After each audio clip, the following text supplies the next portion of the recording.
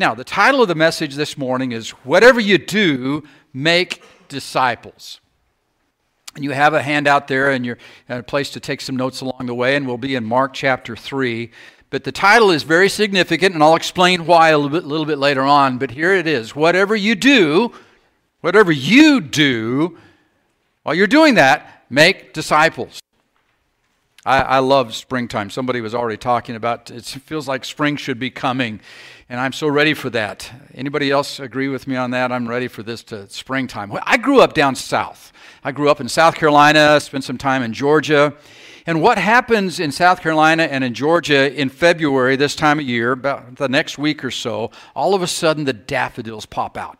And you have these beautiful little yellow flowers just popping up all over the place. And it's like, spring is here. Yes, we're ready to go.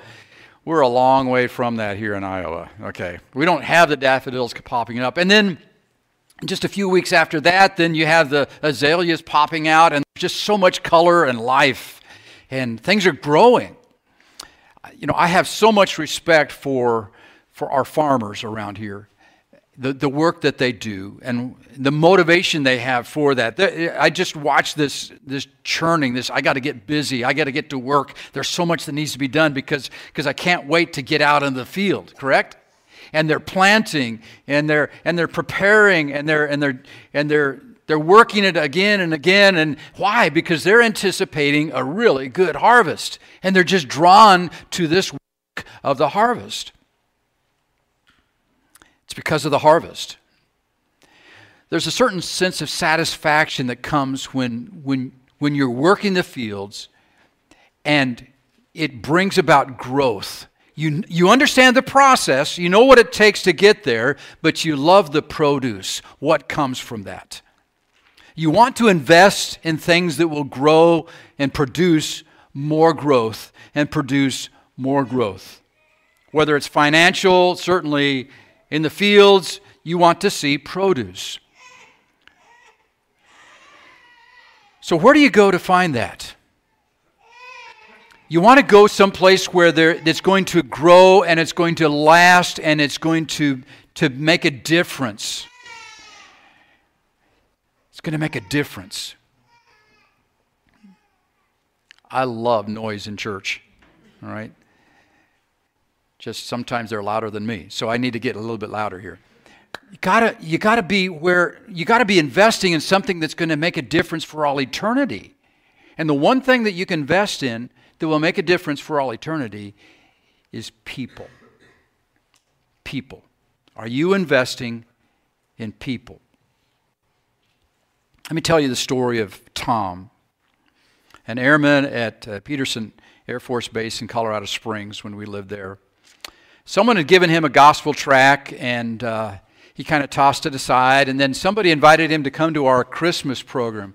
God uses Christmas programs and Easter programs. By the way, let me encourage you to get involved with the choir that's working again towards Easter, and there's an opportunity for sharing the gospel with that. But that you see the practice schedule in the bulletin and so forth. But be ready to work with that again. I look forward to that. But Tom came to this Christmas program at Mesa Hills Bible Church in Colorado Springs, and after that, we had the chance to share the gospel with him. And you know what? He trusted Christ, and his life was transformed. And he couldn't help but be talking about Jesus because it was so real to him. It was from darkness to light, and it really was. And he couldn't help talking about Jesus. Although he needed a little bit of training about how to do that. What was appropriate. We'd go skiing at Breckenridge or Keystone. If you ever go to Colorado, you got to go skiing. And we loved it. And a bunch of us would go, and I'd be riding up on the lift with him, and he'd be yelling down at people below, "Hey, you, read John 3:16. Jesus loves you." And they're kind of looking up, and what's going on with that? Or he'd yell again another time. He'd yell, "Hey, you, go to church tomorrow. It's Sunday." And what's he doing with that? That was 35 years ago. I had a chance to talk to Tom just the other day, and I asked him, "Do you remember doing that?" And he goes, "Oh, yeah." He said, I still tell that story to the guys I'm working with, and I say, never lose your zeal for Jesus, but be smart about it, okay? Learn how to do it. Hence the exchange. He became very much proficient about that, and I'll tell you more about that as we progress here. But Tom's whole goal in life became making disciples, introducing the gospel, and talking to him about how to grow just like God had changed his life. Whatever you do, make disciples. That leads us back to our text in Mark chapter 3, starting in verse 7.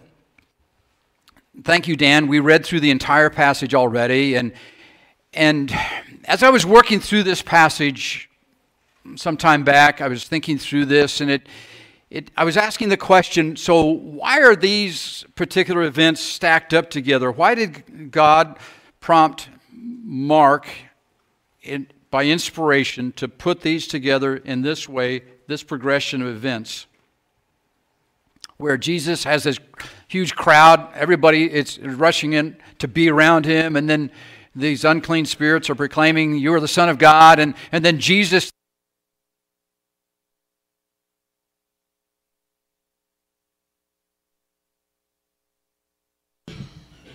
Hello?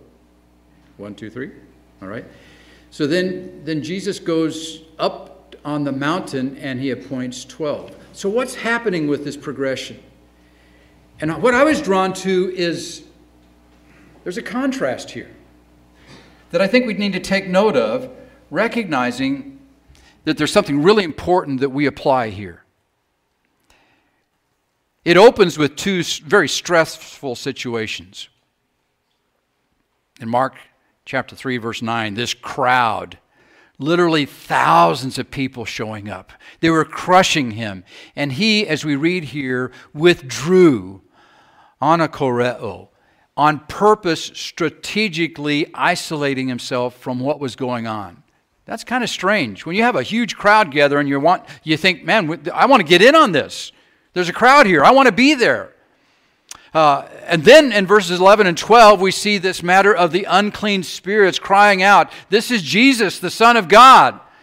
And you would think you want to get that word out that way. Make it known. Put it out on social media. Make sure everybody hears this. And Jesus says to them, not now. Don't make me known. Jesus could have built on the crowd momentum. Literally, there were tens of thousands, as I understand, tens of thousands showing up. I'm going to just show you a map of Jesus' ministry, but I want you to see that what this verse is referring to is from all the way down south in Idumea, in the lower portion there, down by the Dead Sea, and then all the way up into what is now Lebanon, and across the Jordan. People from all over were gathering in Galilee where Jesus is. They had heard the word and they couldn't wait to get there, and they knew that there was something incredible going on with this man who was healing. And he could have capitalized on that, the fact that there was this true revelation that while this was all going on and thousands of people were showing up, then there are these demon-possessed individuals that are screaming, he's the Son of God. And that's the truth. He could have built on all that momentum thinking, now's the time. Yet he didn't. And I'm asking the question, why not? Why didn't he just go with the flow and go with the energy and go with all the excitement? And yet Jesus strategically, on purpose, removed himself from that. We read that Jesus... in verse 13, he went up on the mountain and called to him those whom he had desired, and they came to him. He got away from the crowd. I'm asking, why is that? Was there a better way? So our question that we want to consider is, how can we be most productive in God's kingdom for God's glory? How can we best invest our lives, the time and energy that we have? How can we most truly accomplish the will of God? And here's why I say that. Look at the very last verse that we'll come to, Lord willing, next week. the very last verse in the chapter, verse 35. And Jesus says, whoever does the will of God, he is my brother and sister and mother. Jesus introduces to us what he's doing is the will of God. So how are we going to get the answer to this question? How can we be most productive in God's kingdom for God's glory? Well, first, as we look at this passage, let's be perceptive of Christ's priority ministry. Now, there are many things going on. He healed the sick. I mean, he was teaching the crowds. The Sermon on the Mount. There were times when there were many things happening that were just amazing. But his priority was to get alone with these, his disciples. Priority ministry is with ordinary men, teaching them to observe all things. The priority ministry is discipleship. Now some say, oh, don't be talking so much about discipleship.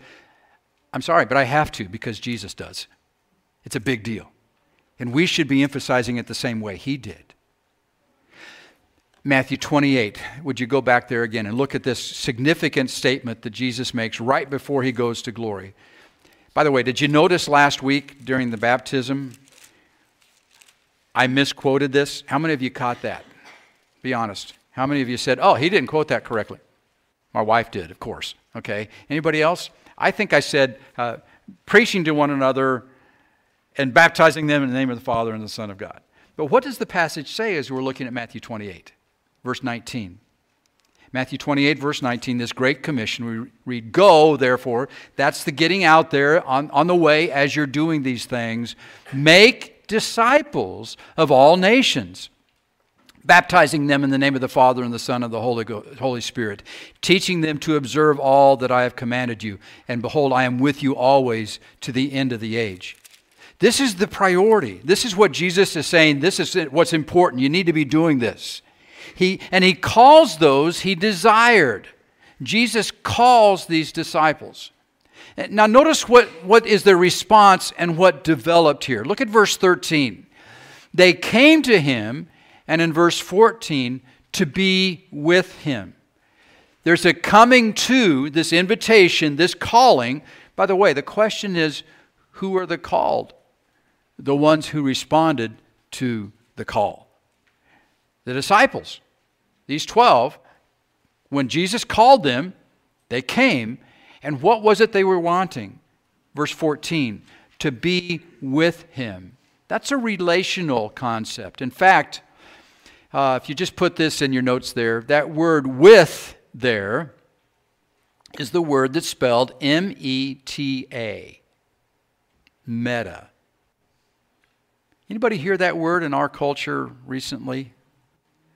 Facebook has changed their name from Facebook to Meta. And when I'm hearing that, I'm thinking, what's going on with that? Why would you change the name? I mean, who needs Facebook anyway? But why would they do that? And I don't know if this is their understanding of it, but that word meta means close friends. In the company of close friends. Now that's a process. Getting to the place where you're close doesn't just happen at the snap of fingers. Over a course of 3.5 years, these disciples that were with Jesus during this time, the first time he was interacting with them, he called them and he said, come and see. A little bit later, as they're understanding what's going on, Jesus said to them, come and follow me. And Jesus will call you to that. Toward the end of his ministry, the Last Supper, the upper room, Jesus said, come and be with me. Understand there's a relationship, there's a closeness, and the work of the Holy Spirit allowing us to understand his abiding presence. It will never leave us, and he makes that promise. And this be with him is in the present tense here. It's a continual thing that's happening. There's a relationship that's in discipleship. Without the relationship, nothing else happens. You must be drawing near to the Lord on a daily basis and communing with the Lord and spending time with the Lord in prayer, in Bible reading, in scripture memory, in fellowshipping with other believers, in listening to the truth, in expressing the truth. All these things that relate to your walk with the Lord, walking in the Spirit, is learning to make a big deal out of the presence of Jesus Christ in your life. It's not just a church thing. It's not just a religious thing. It's your life. It's your closest relationship, your meta.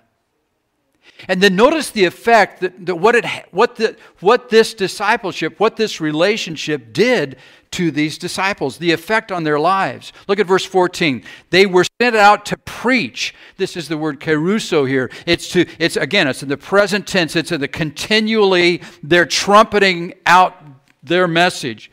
Again, the way the word was put out there in their culture was very different than us. We think we turn on a box and up comes this picture and somebody's talking to us. Or we open up the screen and we hit the button, we go to the site and we listen to some news event. It wasn't that way back then. What happened back then is a herald would come into town, he'd blow the trumpet, he'd open up the scroll and he'd read the news. That's what's being described here. That you're making sure everybody gets the news about Jesus Christ. They were preaching it everywhere they went. They were trumpeting the witness. And look at verse 15. They had authority. Now this is really important. Now in the context here, they had authority over the evil spirits. They cast out demons. And I've seen that in Africa. They're not intimidated by that. What happens in a setting where the Bible is being preached and somebody's going berserk with a demon, they just start reading Scripture, speaking about Jesus Christ. And then they pray. And then they read some more Scripture. And they pray. And they read some more Scripture. They're coming with the power of God. The Word of God is quick and powerful and sharper than any two-edged sword, correct? By the way, the influence of those horrendous demons is just as influential in American culture as it is in Africa. It's just they're a little bit more sly. But Christian, we still stand on the Word of God as our truth. The Word of God is our power. And we read in Romans chapter 1, verse 16, I am not ashamed of the gospel of Christ.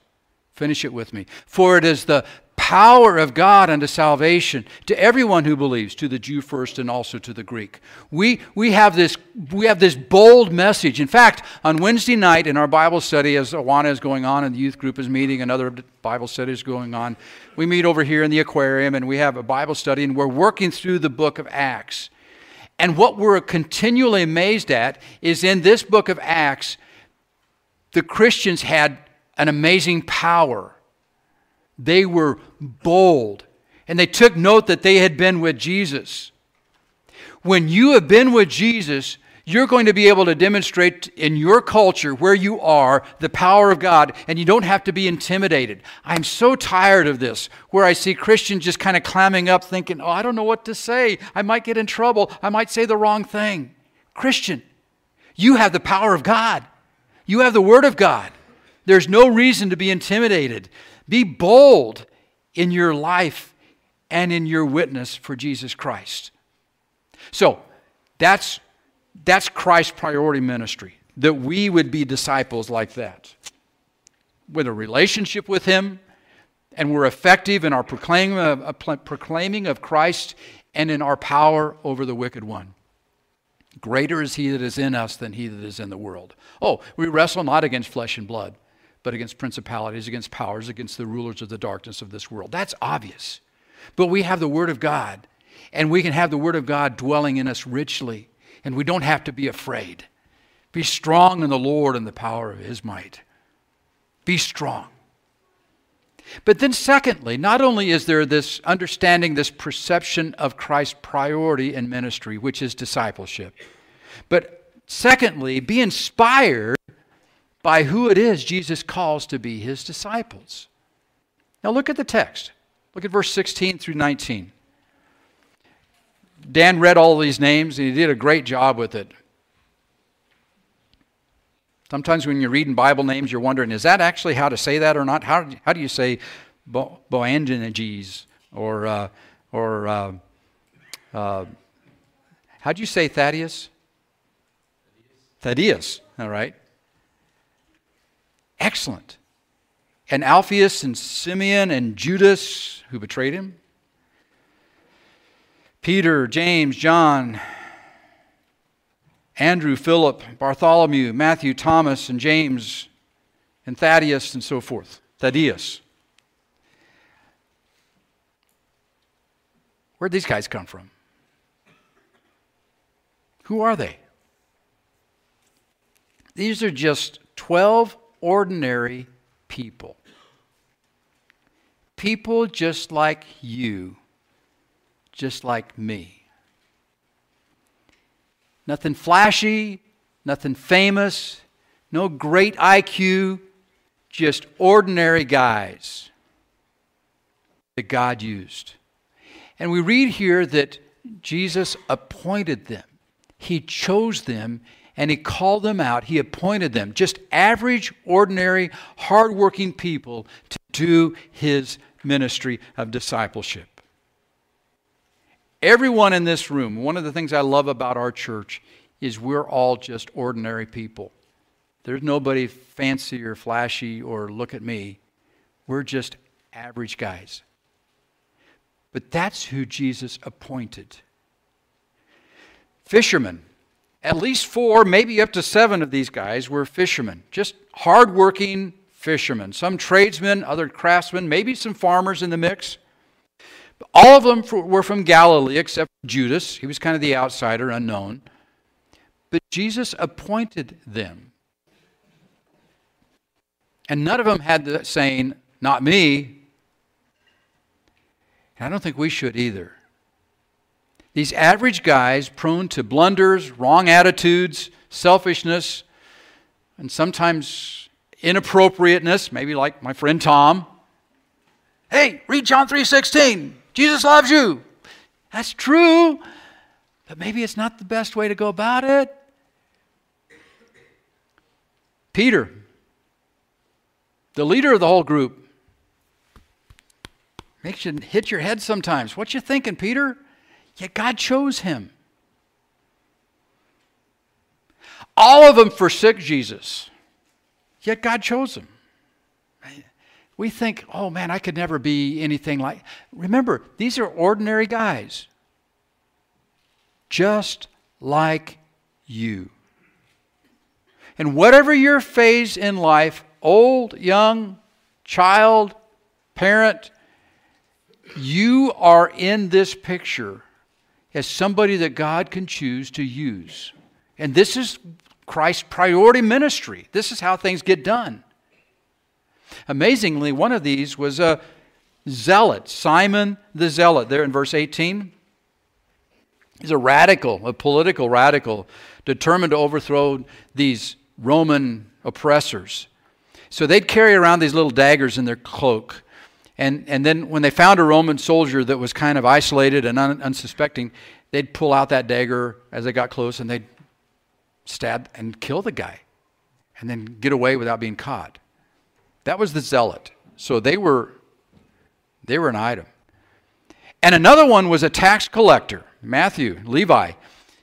He set up this tax franchise. He'd buy it from the Romans, and then he'd collect the taxes from the Jewish people, and then he'd pay it back to the occupying Romans. And the Jews hated these tax collectors. And if Simon, the zealot, had met Levi, the tax collector, somewhere else along the way, in all probability, Simon would have killed Matthew or Levi. Why? That was just what they did. Yet God was able to transform their lives through Jesus Christ and bring them together for a purpose that would change the world. Ordinary people, just like you and me. You say, you just don't understand my background. I'd never fit in. Well, praise God, none of the disciples would have either. Jesus even called these disciples slow learners and somewhat dense. Luke 24, verse 25. He knew all their faults long before this. He even knew that Judas would betray him. what I want you to understand here is it's not some super high echelon person. It's just ordinary people like you, like me. Jesus had ignored the religious establishment. He set aside those that thought themselves as better, as they weren't part of. He didn't go for the nobility. And with all their faults and character flaws, they were just ordinary people. They carried on a ministry after Jesus that eventually turned the world upside down. Can I just show you this slide of, in the lifetime of these disciples, what we know from history? This isn't verified in Scripture. This is what we can understand. That the entire known world, these 12 disciples made their way, and in one lifetime, the world was turned upside down with the gospel. Here's the point. Their ministry continues to influence us today. They are just like us. And they're people that God uses. And somewhere along the line, as they spoke of Jesus Christ, others spoke of Jesus Christ, and others spoke of Jesus Christ, and they passed the baton, and there was this exchange that was taking place using the gospel with power. So whatever you do, make disciples just like that. Live close to Christ, preach Christ, and do battle in this world to make Christ known. If you're a fisherman, you keep on being a fisherman, but you make disciples. If you're a teacher, you keep on teaching, but you make disciples. If you're a lawyer, you keep on being a lawyer, and you make disciples. If you're an engineer, you keep on being an engineer, and you make disciples. If you're a musician, you keep on being a musician, and you make disciples. If you're retired, you stay retired, but you keep on making disciples. This is what God has called us to invest in the lives of others to follow Jesus Christ, to follow Christ ourselves and to help others follow. So draw near to Jesus, be effectively trained to serve Him, like with the exchange, and put it all into practice. I mentioned that this was Tom's story, that he really desired to be a strong witness, and several people within our church got close to him, befriended him, helped him. He got into the Word. He was doing some basic Bible studies. He continued on more. In about 3 years, his life really did transform, and he developed some good sense, married a young lady, Kim, married her, and you know what? 35, 40 years later, they're still serving the Lord. For him, God moved him away from being an airman and moved him into being a pastor. And now he's been a pastor in LaGrange, Wyoming, little town about 350 people, a church of about 180, thriving, a lot of discipleship going on, just living for the Lord. And I love this picture because wouldn't that be, I mean, in Wyoming, you have your baptismal be a trough like that, all right? And passing a baton. Remember, you are the light of the world. Where God puts you, be that light and make a difference for all eternity. Nothing in life is as meaningful as to be used by God as a disciple, making disciples for His glory. Picture that. We're going to emphasize the Great Commission, discipleship. By God's grace, we'll walk together in unity, loving one another in spite of all of our flaws. And we're going to strive for fruit that remains, that affects another generation. God, would you use our church to make that difference known? May your light shine and your glory be known in this place. Send revival, I pray. In Jesus' name, amen.